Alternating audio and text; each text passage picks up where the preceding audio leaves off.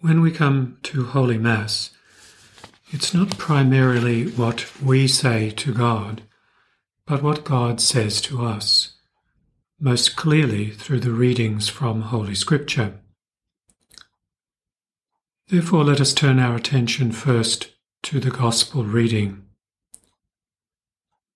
The perfect union of human nature and divine nature in the person of Christ means that he had human knowledge, which he acquired in the same way we all do, by experience and by everyday life. So he knew about the task of throwing seed on the land and the growth of a mustard seed.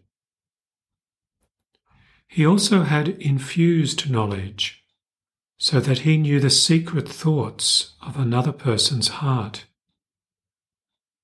This divine wisdom meant also that he had a fullness of knowledge about the eternal plans of God that he came to reveal.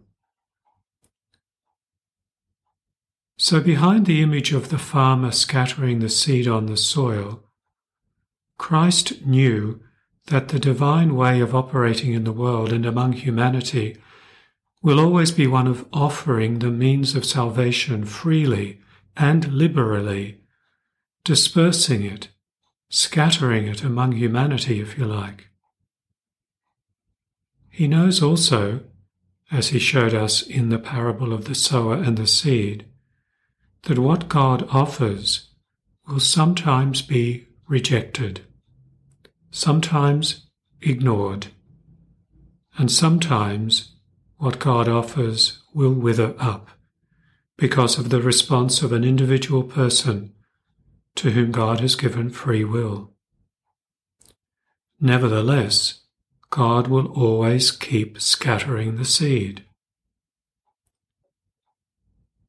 Christ knew also that from small but effective seeds will spring forth magnificent products of divine grace among those who listen to his word, accept it, and let it be planted in their hearts and lives.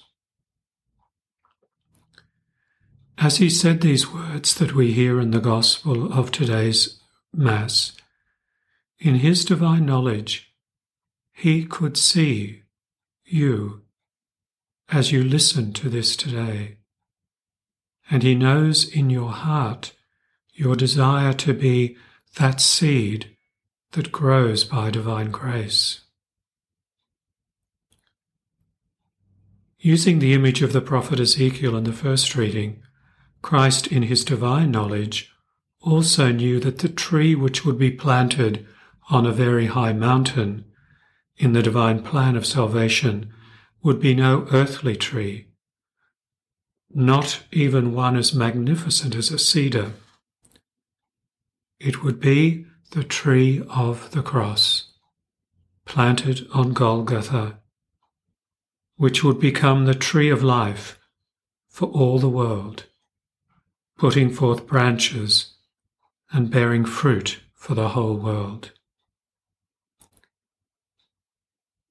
Christ is not just a magnificent teacher, as some would wish to portray him. He is God, the Redeemer, and we must listen to his words carefully, so that with the divine assistance of the Holy Spirit, we may perceive the wonders of salvation and redemption that have been the divine plan since the beginning of time, and which will be perfectly and completely accomplished at the end of time. We turn now to St. Paul's epistle. Christ is the guide every person needs to make a secure way through this life. Many in our society have abandoned and rejected Christ. Some even revile him and mock him. Without Christ, someone could begin to believe the lie that happiness is possible without God. I think because of technological advances, there is a prevalent attitude around that progress is not only possible, but inevitable, and that progress of itself is always good. In this thinking, it's only a matter of time before we progress to the point where heaven is here on earth. And so there's no need for superstitions like religion to help us, says this philosophy. This is a false and empty idea, because without God we can do nothing, as was mentioned in the collect of today's Mass.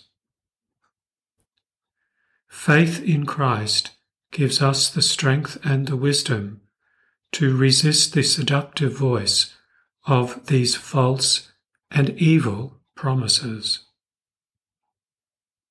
Faith in Christ, the divine Redeemer, keeps alive in our hearts the deep conviction that our true home is not here on earth, but in the Father's house in heaven.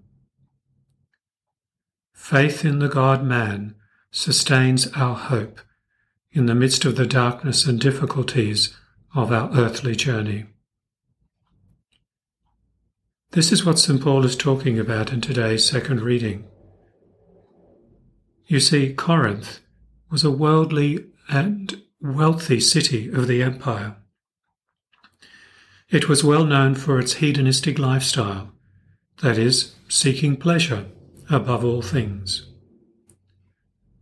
St. Paul reminds the Christians of Corinth that their true happiness is waiting for them in heaven, where God will reward them for their service to his kingdom here on earth. And then he writes that amazing line describing how Christians navigate through this fallen world. We walk by faith. We walk by faith, he writes, not by sight.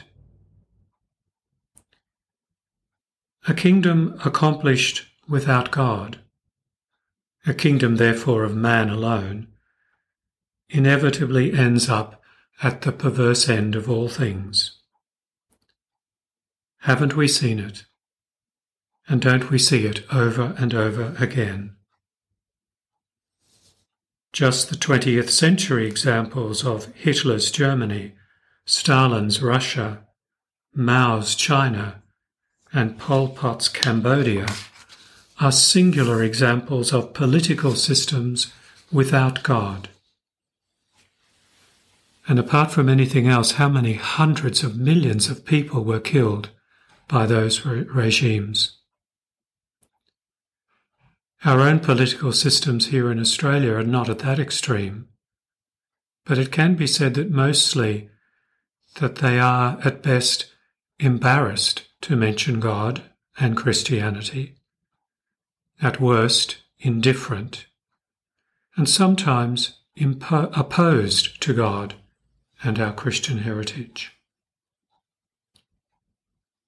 Brothers and sisters, our real and lasting happiness here on earth comes from faith, a relationship with God through Christ that is nourished within the church that he founded.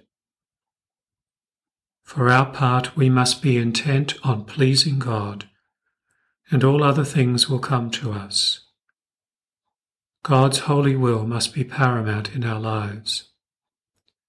Then, and only then, do we become agents of and involved in that silent and unobserved growth of God's kingdom, which is our real home, to which we journey throughout this life. Laudetur Jesus Christus.